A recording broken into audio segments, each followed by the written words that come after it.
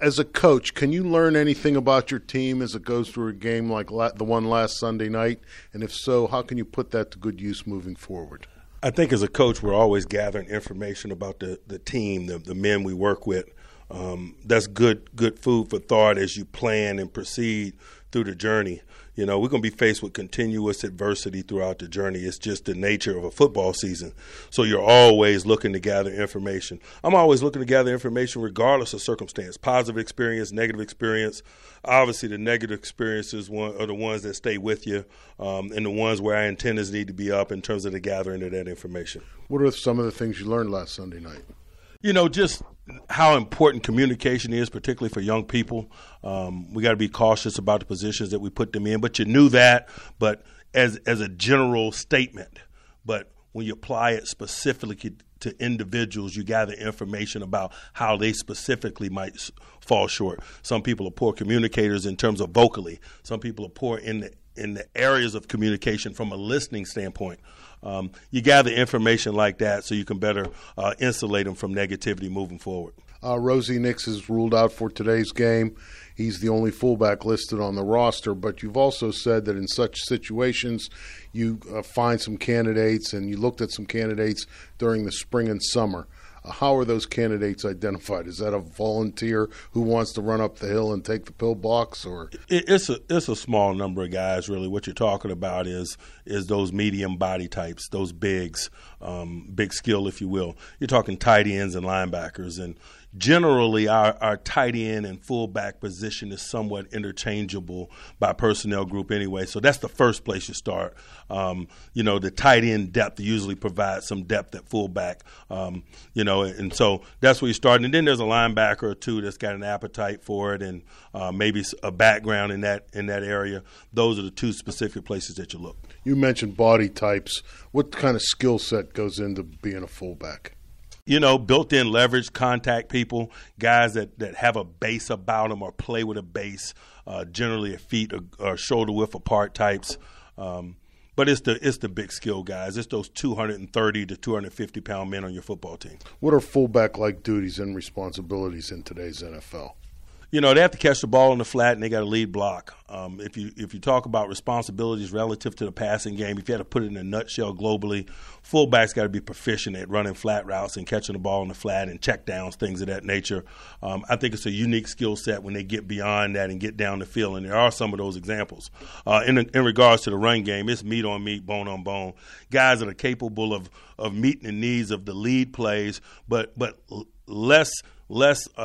less talked about, but equally as important, the ability to shuffle and adjust laterally in an effort to get up on those people. Oftentimes you got to work through trash in an effort to get those lead plays executed, and the fullback's ability to slide left or right, adjust, and then get vertical again and have that type of power to win those confrontations is critical. Today's opponent, the Seattle Seahawks, is one you see every 4 years.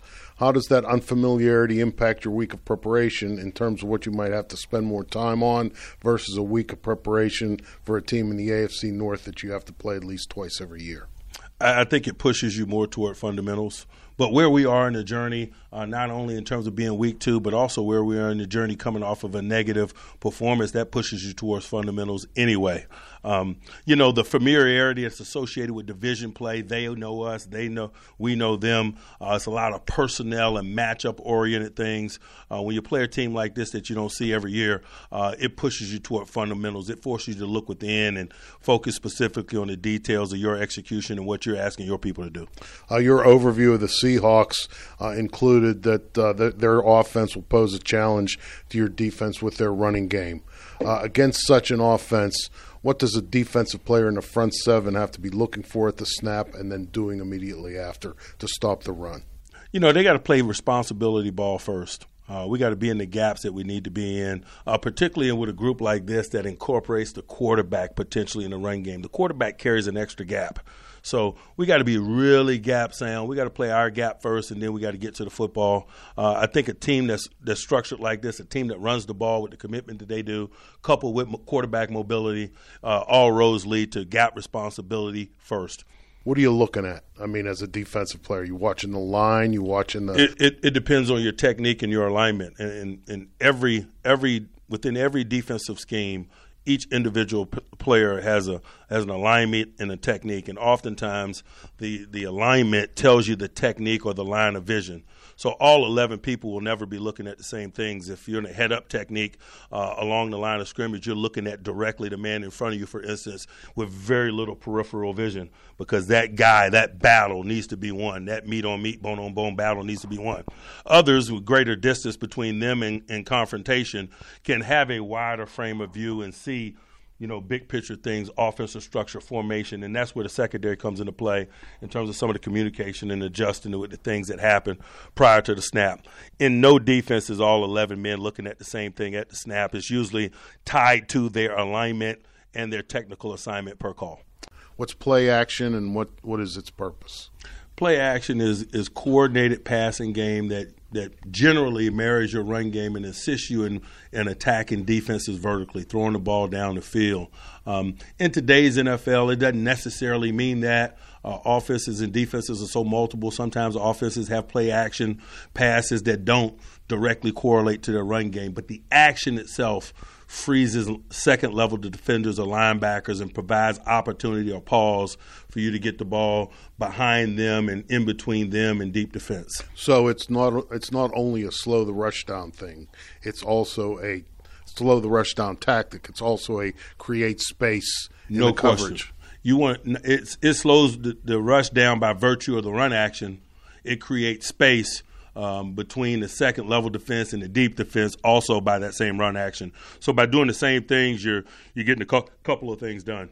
Play action, does that help you gather any information if you're on offense? The quarterback, for example, is he able to discern what the coverage is easier with play action or any of that kind of stuff? Oftentimes, from a quarterback standpoint, you have less information in play action, because if it's an effective play action, you're actually taking your eyes off the defense. And in drop-back passing game, the quarterback's visual on the defense all the time. So he sees the subtle movements, the things that happen just prior to the snap or after the snap.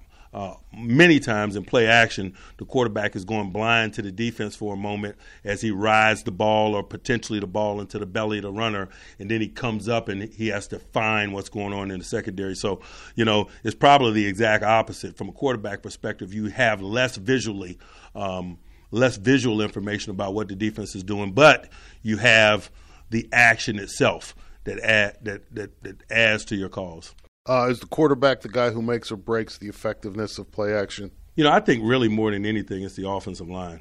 We spend a lot of time talking about the mesh point, the quarterback, and things of that nature, the back doubling over for a good play fake. I think it's a feel thing more than anything. You feel low hats of the offensive line like they're trying to win the line of scrimmage in the run game. They better feel that in the passing game. And oftentimes that's not given enough credence.